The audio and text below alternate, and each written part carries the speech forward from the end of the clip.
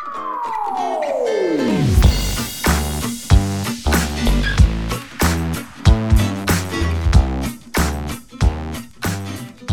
excited. Be excited.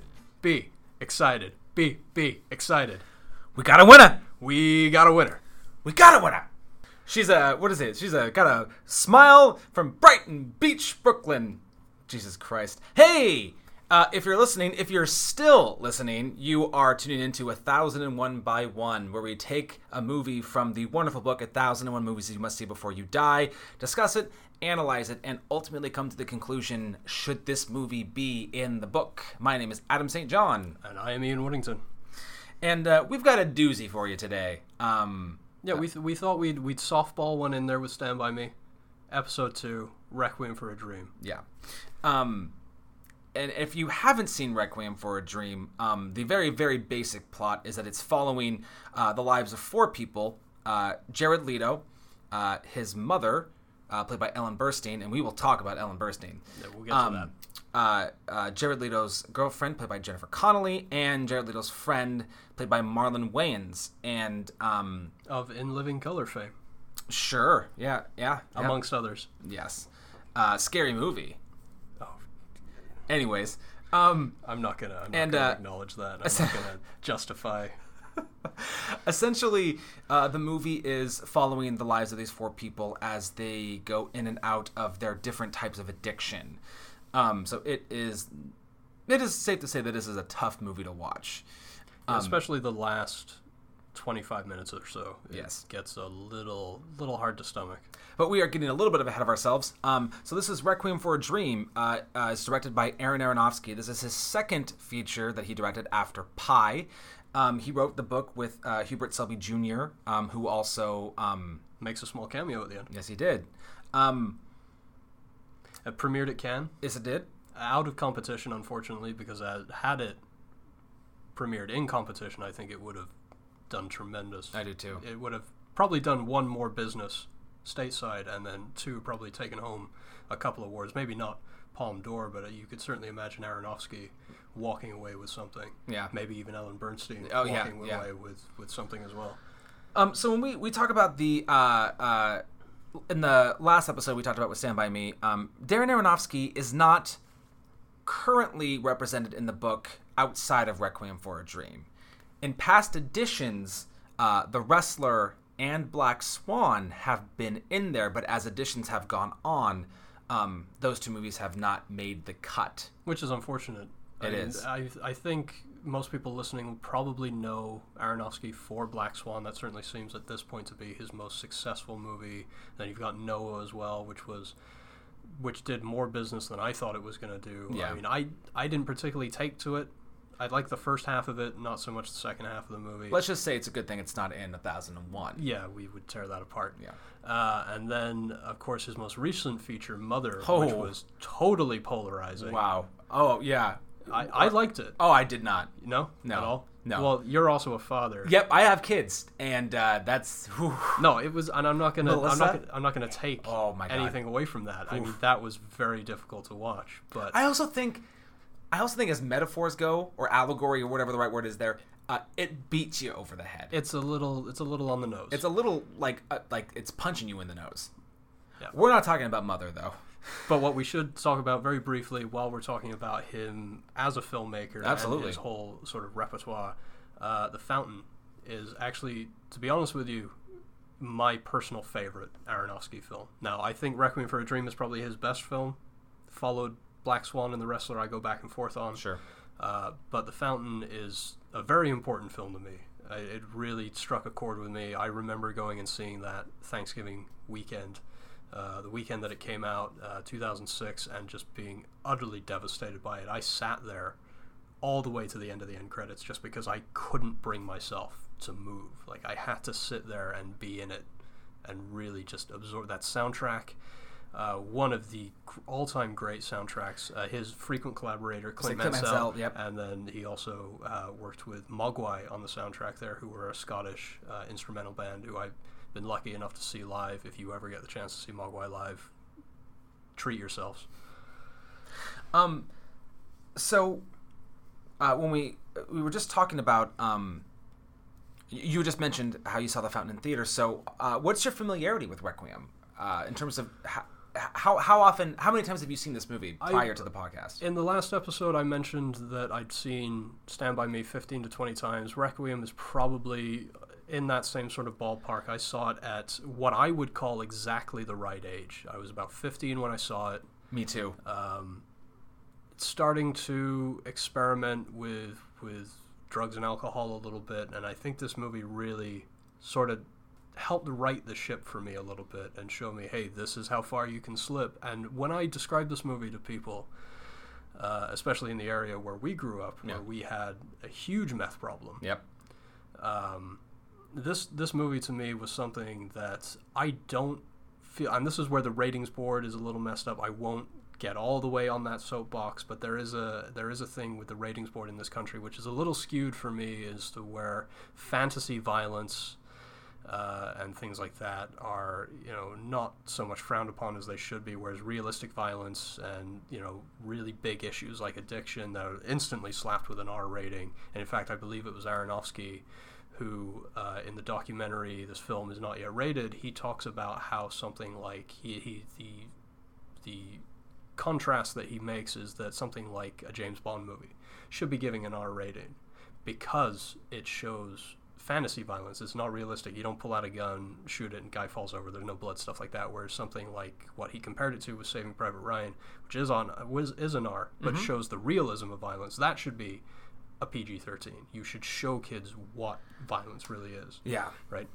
So, and again, this is how I talk to people about this movie whenever I would recommend it to anybody, is that I do honestly believe that this film should be shown in schools.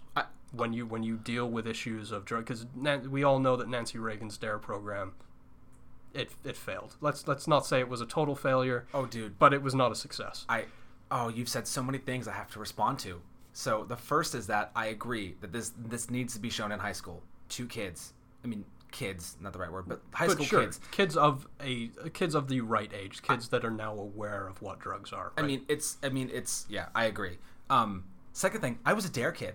I said my DARE speech at graduation when I was in the 5th grade. Oh boy. You had to know that. I had to. If you didn't know that now, you know it now. I'm going to treasure that. And here's the thing. I still drank alcohol, but I mean, sure. Yeah, we're not here to get on a soapbox. We're not here to preach to you. No. That's not why we're here. But this movie, absolutely. I mean, Aronofsky's other films where he is going out there and trying to make a point, but in a kind of a roundabout way. I prefer this just like direct approach to this. I mean, it for me, it's the U.S. version of Trainspotting. Sure. I mean, yes, but less humor, less stylistic. Yeah, but there's, I wouldn't even stylistically. There's still the quick cuts, the edits, the pupils. But for me, it's just any comedy is taken out of this movie. I mean, I don't laugh in this movie. Well, no, you have moments with Ellen Burstyn where she's talking to her fridge. She goes, what is it? Sure. 1 in the morning, 1 in the afternoon, 1 for dinner. There's my 3 meals, Mr. Smarty Pants. Where she has that back and forth with the fridge. Sure, but that's not. But then the fridge turns into just a nightmare. Trainspotting has laugh out loud moments. Sure. That's more of a smirk. But there are some horrific things, and of course, Trainspotting, I believe, is still in the book. I think it's still in the book. Yeah. I'm pretty sure it's still. It was in the 4th edition anyway. We'll get to that. Trainspotting, we'll have a really great episode for that, I think. Sure, I saw both of those movies around the same time, and they were both very important, very pivotal to me at that age. And Trainspotting, I think I watched once a week for 6 weeks straight. Well, and kind of go back and bring it back to Requiem. I mean, I watched it in high school too. Yep. And to be honest, when I saw it in the video rental store, those were still a thing. I remember, I'm not even gonna lie, my parents had basically like written a note, or they went in person to say that I could rent movies, no questions asked. This was back in the day too, where you could like just do that. And my parents, it was not even Hollywood Video, it was the smaller one in town, Video Farm. Do you remember Video Farm? I do. Okay, so they just went down with me and said, we want him to be on our profile or our account that he can rent R-rated movies, and they just wrote down that he could rent whatever. Yeah. And I believe at the time Requiem was an NC-17. Yeah, they released. There was they released it in 2 cuts, and really the only big change is just the party scene at the end. There's in the same sense that's what they did to Eyes Wide Shut here in the States versus the European version. They just changed some angles and block some certain things out. I think they even at one point they go as far as to blur something. Oh, in the Eyes Wide Shut one? Not in Eyes Wide Shut, in Requiem. Oh, okay. Because Eyes Wide Shut was easy. They just digitally dropped. Tom Cruise's silhouette in front of something, right? Whereas this, they full on went and just blurred. But anyway, so I only rented the movie because it was NC-17. I was like, ooh, risque. I'm gonna watch this. And then got a hard life lesson just hit me right in the face. Yeah, and stuck with me ever since. I've probably watched this movie, as hard of a movie as this is to watch, about once a year. Since I was 15. Sure. Because... So we're probably about in the same ballpark. Oh, absolutely. Yeah, I would say so. Yeah. But it's... There's a lot of movies in the 1001 that stay with you, and this is... If you had to make a short list of ones that do not leave you, this is definitely on that short list. Yeah, I would agree. So talking about some of the film stats, IMDb 250, currently ranked at 81. That's great. Which is awesome. I agree with that. It definitely should be in the top 100 films of all time. I agree. Which is a great tip of the hat to Aronofsky, only being his second film. It doesn't feel like a second film. No. Pi feels like a first film. Oh, absolutely. But this feels like somebody... This is very established. There are moments where he's being a little bit playful, and you can see that there are moments where he's finding his feet or finding his voice or however you want to say it. But as a whole... It really doesn't feel like a sophomore effort at all. I agree. This feels like it's coming from somebody who is very established. Only 78% fresh on Rotten Tomatoes, though. Which is interesting. And that's the critics one. But you know what? The audience one is 93. Yeah, which is great. I'm glad. And I feel like the critics would want to praise this movie more. This is a movie that absolutely lends itself to. This is a critic's movie. Yeah, and obviously 78's not bad. Sure, it's respectable. I would want to. I would call anything in the 70 percentile. I would call that respectable. Yeah. In terms of accolades, I'm gonna start with just something kind of small to start. So at the Independent Spirit Awards, it was nominated for a bunch of things: feature, director, supporting actress. Ellen Burstyn won Best Actress there, and it won Best Cinematography. Which I am utterly in love with anything that Matthew Libatique shoots. Yeah. He is stunning. A frequent collaborator of Malick now, which, if you got to work with anybody. Now, was he there on Tree of Life? Was that... The Tree of Life is I may have to go back and do some research on this, but I'm almost certain that the Tree of Life is Matthew Libatique. New World, for certain, is. Okay. And then, of course, he also shot The Fountain, which I mentioned earlier as being my favorite Aronofsky. The National Board of Review gave it a special recognition for the Excellence in Filmmaking Award. AFI... Movie of the Year. Listed it. Was it the movie or just in the top... I just thought it was in the top 10. It was Movie of the Year for the AFI. There you go. And what higher sort of accolade do you need? Oh, right? Sure. Yeah, it should be on their top 100, but it's not. But anyways, that's neither here nor there. But here's the big thing. So Ellen Burstyn in this movie is incredible. She was nominated for the Academy Award, the Golden Globe, the SAG, and the Critics' Choice. The BAFTA as well? And the BAFTA. Yeah, I believe so. Yeah. She's even gone on record to say that this is the best work she's done. And it certainly revitalized her career. Oh, absolutely. She was big in the 70s. Yeah. So she got yes. She got her Oscar for the Scorsese pick, Alice Doesn't Live Here. Yep. She'd been nominated a bunch of times, but the 80s and early 90s was kind of she was sinking into, being forgotten about, or, she had a short-lived TV show, did a bunch of TV movies. She was falling off the radar. And it seemed like she, unlike Streep, who was able to go from, younger leading lady to older leading lady roles, I don't think Ellen Burstyn quite made that leap. She didn't make that transition, even though she had such... not only did she make Alice Doesn't Live Here anymore, she made The Exorcist as well, which she is... There's a lot of things to love about The Exorcist, and she is definitely top 1 or 2. She's great. Yeah, she's great in that movie. You absolutely believe her struggle in that film. So I don't think, if you haven't seen it, or if you have seen it, Ellen Burstyn is great in the movie. She lost that year, and I'm having a hard time trying to control yourself. Yeah, to get the words out. But she lost, which is bad enough. But she lost to. Ian, can you finish this, please? Julia Roberts for Erin Brockovich. For Erin Brockovich. Now, any of you listening to this actually remember Erin Brockovich? Because I sure as shit don't. Well, and here's the thing too: is like I don't even necessarily think Erin Brockovich is a bad movie. And in terms of years, Steven Soderbergh released Traffic and Erin Brockovich in the same year. That's great.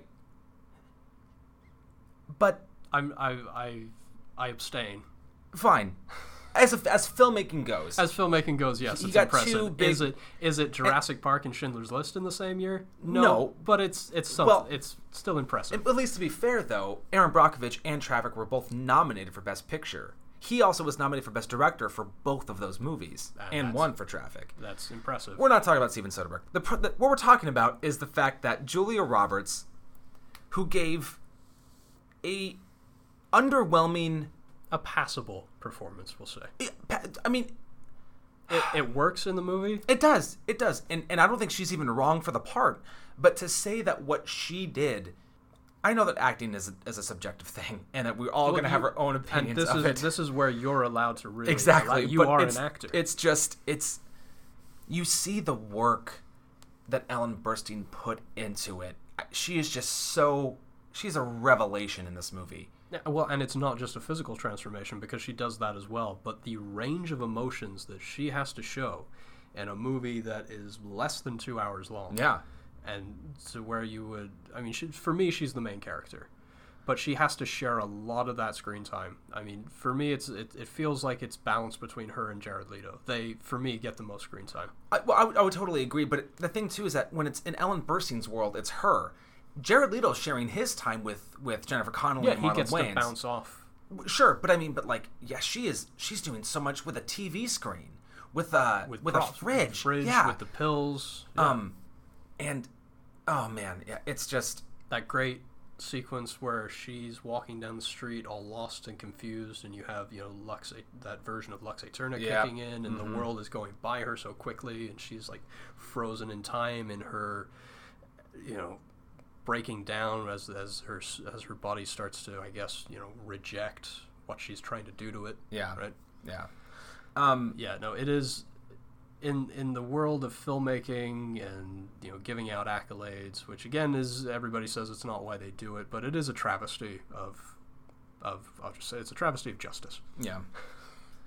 So let's just kind of get into the movie. And talking about things that stuck with us beyond the overarching, I'm never going to do heroin. Yeah.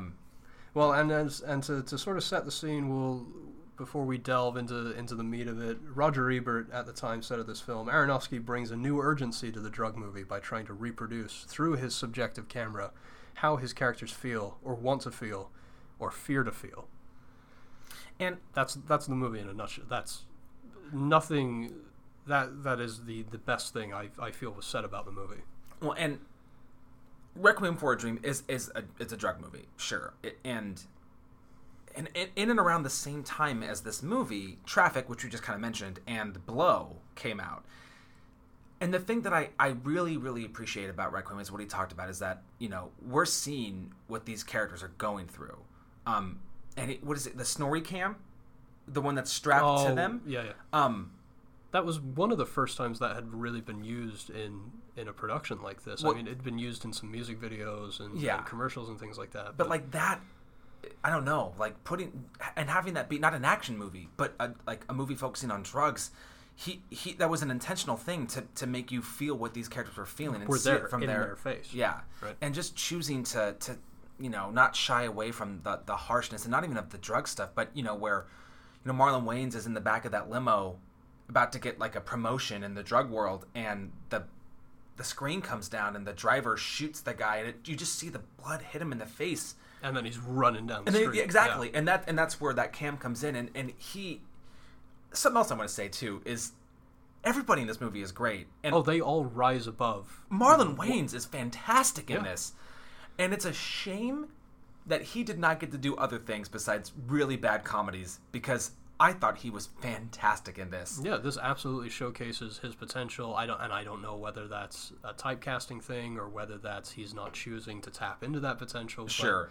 But it's everybody, all four of them, rise above anything we could have dreamed that they were capable of. Now, I mean, and people were so shocked and surprised when Jared Leto got his Oscar, his Best Supporting Actor Oscar for Dallas Buyers Club, and I went, I don't understand why you're surprised. Nobody seemed to remember Requiem of the Dream. That's the Jared Leto that I know. Yeah, he might be the lead singer for some crappy indie band and or you know what? And else, I've just chosen not to listen to it, so I don't know. I don't have an opinion about that. I've heard a couple. It's kind of pedestrian. But yeah, and that's not the point. The point is that why were you all surprised when he got his Oscar? Like, the potential was always there. Yeah. It just took 13 years to manifest. Sure. Yeah, I would agree with that. But it was there because he is, again, so good in this. Yeah. He really is. The scene between him and Ellen Burstyn where he confronts her about her drug use, where he catches her grinding her teeth. Mm-hmm. Again, that is... Would you say that's the best scene in the movie? Top 2 or 3? Okay, yeah. Well, I would say coming from Darren Aronofsky's filmmaking standpoint, the slow tracking shot of Ellen Burstyn cleaning the apartment. Oh, the time lapse. Yes. Yes. Probably in terms of filmmaking, that's my favorite scene. But in terms of like storytelling and acting, oh, of course it has to be that scene between those two. Right. It's so great. And you talk about, the levels that Ellen Burstyn plays throughout the movie. That scene itself plays so many different levels. Oh, and this was actually a better choice than I thought it was, because we can actually, going back, if you remember our first episode, if you happen to listen to that, we talked about Stand By Me, which also features 4 characters. And in that, I may have mentioned how it wasn't fairly balanced. And what's so great about Requiem for a Dream is that they really balance all 4 of these people. You really get to go on a journey with all of them, but you also get their individual journeys as well. And you get to spend, like I just said, maybe it's a little more weighted towards Burstyn and Leto, but there is an equal emotion, even if it's not an equal amount of running time, there's an equal emotional journey that you go on with them all. Yeah, absolutely. And it is they all get a complete arc, ending in them all curling into the fetal position at the end. But I don't want to get there yet, but did you hear what Aronofsky said about that? No. Okay, well, when we get I want to get a little bit further in there. Well, we jumped ahead there. So yeah, the scene between Harry and Sarah Goldfarb, it starts off, you can tell he doesn't really want to be there. I mean, he loves her, but it's a chore, what he's doing. But he wants to be nice, so he's getting her the TV, and they've got a little money. The summer's been going good for them. Yep. It's time to give some back to mom. Right? Yeah. There's a great detail in that scene that I didn't catch all the many times that I've seen it. There's a little detail I caught this time around where he looks at a picture, and if it's of him and his mom and his dad at his graduation, and the way that he's holding himself, the way he's holding his arm, it's the same arm. Yeah, and you can tell that he's already using. He's uncomfortable. He doesn't want to be around them. This is a really awkward thing for them. All he's thinking about in that picture is my next fix. Oh, dude, watch him throughout the movie. He's touching that arm early on. Yep. I mean, throughout. It's yeah. It's great. It's a subtle foreshadowing at what's going to happen to that perfect. arm. Yeah. It is. It's not just Leto. It's a perfect performance from all of them. Jennifer Connelly, we haven't mentioned yet. She's great. She, for me, doesn't really come into her own until kind of later in that fall sequence. That's when the movie sort of switches gears a little bit, when the movie becomes a horror film. Because it does. There is a very clear transition to where this stops being a drama, stops being a character study, and just flat out turns into a horror film. Yeah. And that's where Jennifer Connelly really comes into her own. Because what was she known for before this? Before that, she was in Labyrinth, right? Well, yeah. You think Jennifer Connelly, you think Labyrinth. Yeah.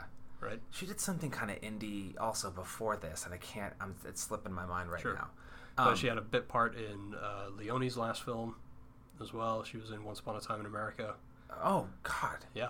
Wow. She's in that. I mean, she, prolific stuff there towards the beginning and kind of a little sag in the 90s, but this is where she blew up, because right after this she turned around and did Beautiful Mind. Yep, won her Oscar. Yep.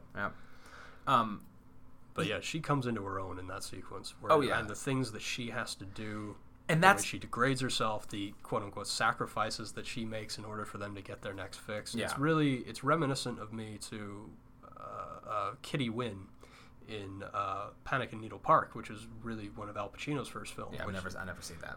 You as an actor, you owe it to yourself to see just how good Pacino was right at the start, Yeah. and how good she is, how good they are together. Sure. Because it's a film that in the early 70s deals with drug abuse. In fact, I think it's the only film that I can think of that deals with heroin addiction that has a PG rating. Ah, yeah, of course. And it really needs to be reevaluated, because that, I don't know how that slipped by the censors, man. That movie is, it's dark.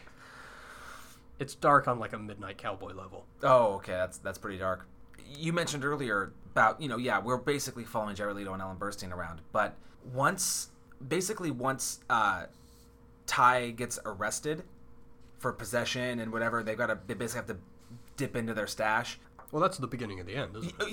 Yeah, but it's just like Jennifer Connelly takes a huge turn, and it's a believable turn because we really see how hooked she is. Yeah. And I think maybe prior to that, you didn't really see it. Yeah, and maybe you can make the case where maybe she's more addicted than any of them. Yeah. Well, certainly any of the guys. Sure. I mean, I wouldn't compare her. Ellen Burstyn is obviously hooked, but of the three younger characters, Yeah. she goes. I mean, she doesn't lose her arm, but she goes as far as degrading herself. Yeah. She goes further than the other two. Yeah. You really, as I say, you really start to see just how much it's gotten a hold of her psyche. Yeah. I mean, so much so that at the end, when she's curling up into her fetal position, she's got a smile on her face. Yeah. She's holding the drugs, and she curls up, and she's got a smile on her face, despite the fact that she's just been put through hell to get it. Yeah. And I mean, again, we don't need any symbolic gestures. You just show us the hard-nosed truth, and it's brutal. I mean, The point where she's I don't know that I'd say that she's the unsung hero, but she's certainly the one that didn't get the attention that she should have. Okay, maybe it did get her the role for A Beautiful Mind, but at the time, sure, everybody was just talking about Ellen Burstyn, whereas Yeah. I don't feel like people really appreciated Jennifer Connelly's performances in it as much as maybe they should have. Yeah, I agree. Well, and again, I think it's a testament to how good Ellen Burstyn was. Sure. But also, I mean, I would say the same thing about Marlon Wayans. Yeah. I mean, they really and I'm sure people liked what they did, but in terms of like big recognition, I think they got passed over. While we're talking about Marlon Wayans, I love his flashback sequence. Yeah. Where he stood in front of he's playing with the mirror. Mm-hmm. He's just bought himself this fancy ass sliding mirror. Yeah. And he's got the beautiful woman on his bed, but he's not paying attention to her. He's just having this moment with the mirror, and then he flashes back to being curled, taken into is it his grandmother's or his mother's arms? I think it's his mom's. I think it's his mom. Yeah. Okay, because they don't really call that out, but we can assume it's probably his mom's arms. That's such a beautiful moment, right before things just go completely sideways. And so what I mentioned earlier that I'll bring up now. At the end of the movie, every single one of the characters has a moment where they curl up into the fetal position as the camera kind of pans up into the ceiling. They're all in different places. But what Darren Aronofsky said was that that Ty, Marlon Wayans' character, is the only one capable of redeeming himself. Because at that point, he said, when he's laying down, he sees that image of his mom, of him in his mom's arms, and there was something about that Darren Aronofsky said, that he still has hope to change because there's a reason to change. Unlike the other three, I mean, Jared Leto might get better, but he's not, in a literal sense, he's not a whole man anymore. No. Jennifer Connelly, Jennifer Connelly and Ellen Burstyn are so similar. Her smile with the drugs makes you think she's going to keep doing this. This is it for her. This is her life now. And Ellen Burstyn, God, when she like touches her lips and then smiles and curls up, and she's still seeing that image of being on Juice My Tappy and making it onto the show. And it's so heartbreaking. Yes, that's her life now. That's all she'll ever know. You want to think that she's going to be better, but the Probably harsh not. reality of this movie, and the reason why I think it is so effective, is because it's not a happy ending. It's a true, honest ending. Yeah. And, I agree with that. Yeah. I mean, it's a nightmare. It's a spiral into hell. Yeah. Is what it is. So just a few moments ago, I was talking about how I wouldn't quite call Jennifer Connelly the unsung hero. It's because Chris McDonald is. Yeah. He is the unsung hero of this film. Nobody talks about the tappy sequences when they talk about this film, and they really should. They should. Because they are so good. He is incredible in it. Do you know about the filming of that? I don't. So apparently he improv'd most of that stuff. Oh, that wouldn't. He's a very underutilized actor. That doesn't surprise me at all. I don't have it in my notes, but I want to say that he was on set for a day. They did all that in a day. He like the. I mean, and that's not just the stuff with him writing on the board and stuff, but that's when like the Sarah's apartment breaks up and he comes in. But like he was on set for a day, and then I heard that the extras who were there in the audience when he's doing his tappy stuff gave him like a huge round of applause because he was just making a lot of that up. Yeah, I think the rules were in place: the no refined sugar, no red meat. But other than that, like he was just. And that's the other great thing about that. We never hear the third rule, do we? We don't.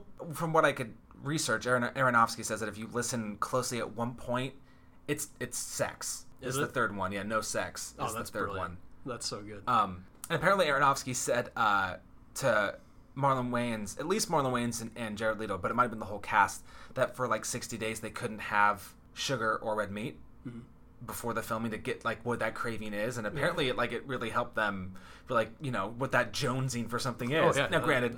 I know that red meat and sugar is not heroin, but it. Sure, I mean you can extrapolate from that. Oh, absolutely. Yeah.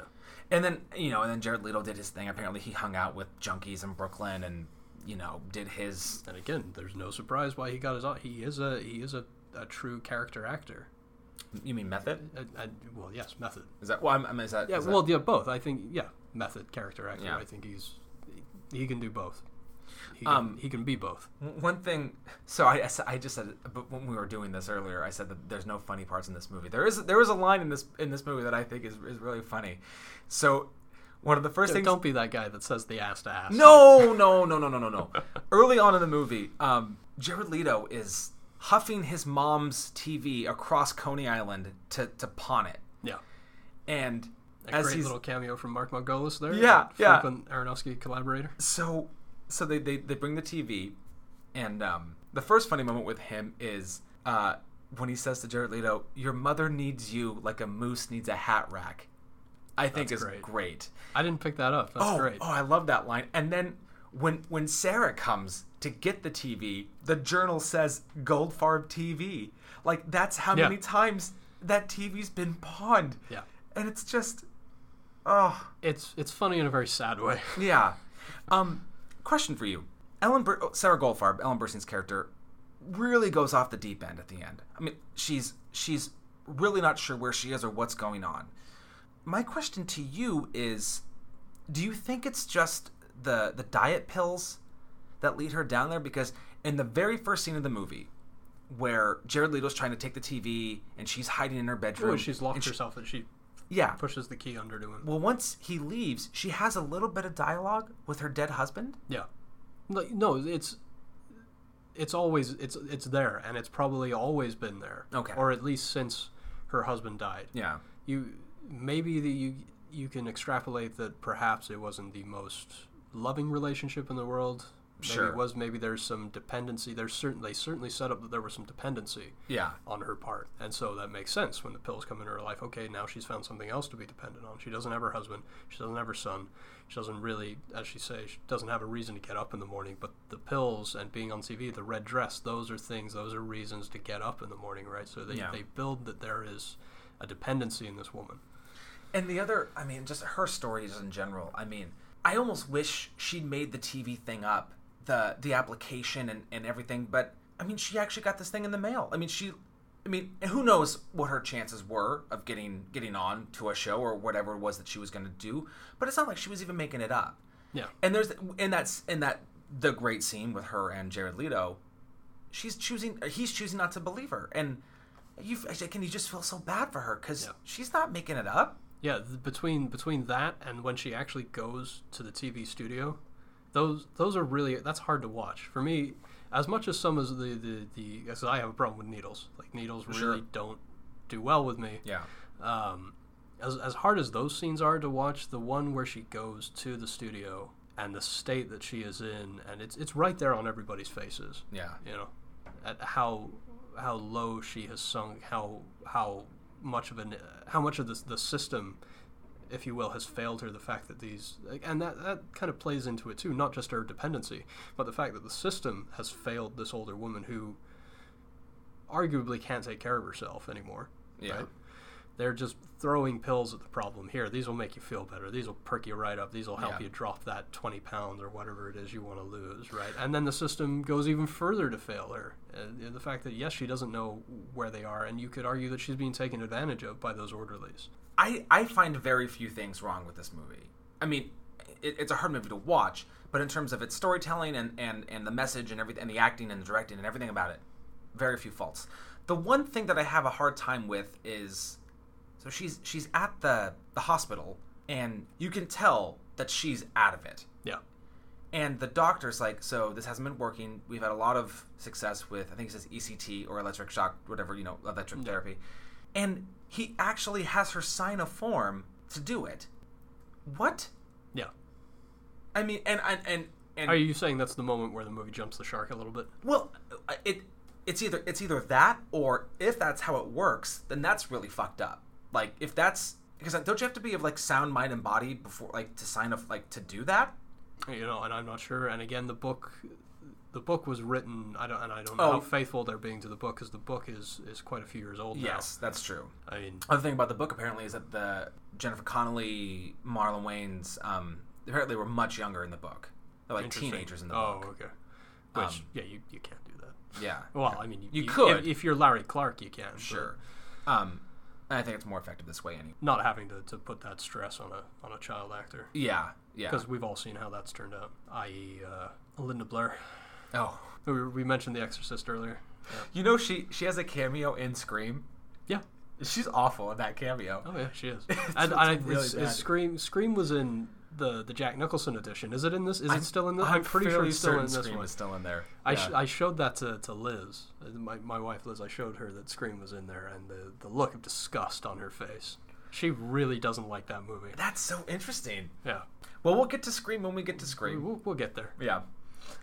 Any other things about the movie that you want to bring up? Oh, a little cameo that I really enjoyed. Dylan Baker he's cast as I believe the role is called the Southern Doctor. Yeah. There's a little moment where he takes the drugs away. Yeah. When he sees Leto's arm, that's a great little touch. Oh yeah. The movie is filled with great little touches like that, and that's certainly one of them. I was going to mention my favorite shot. No, please do. Movie. I don't know. Do you have one? I think it's the time lapse. I think it's the time lapse. Yeah, I do. I think that's great too. I really love the lighting under the boardwalk where Marlon Wayans and Leto are discussing sort of like their situation and how they've got to get, when things are going as wrong the as good they news can. and the bad news. Yeah. There's going to be some weight unloaded, but you got to drop. Was it $2,000? Yeah, I think. Yeah.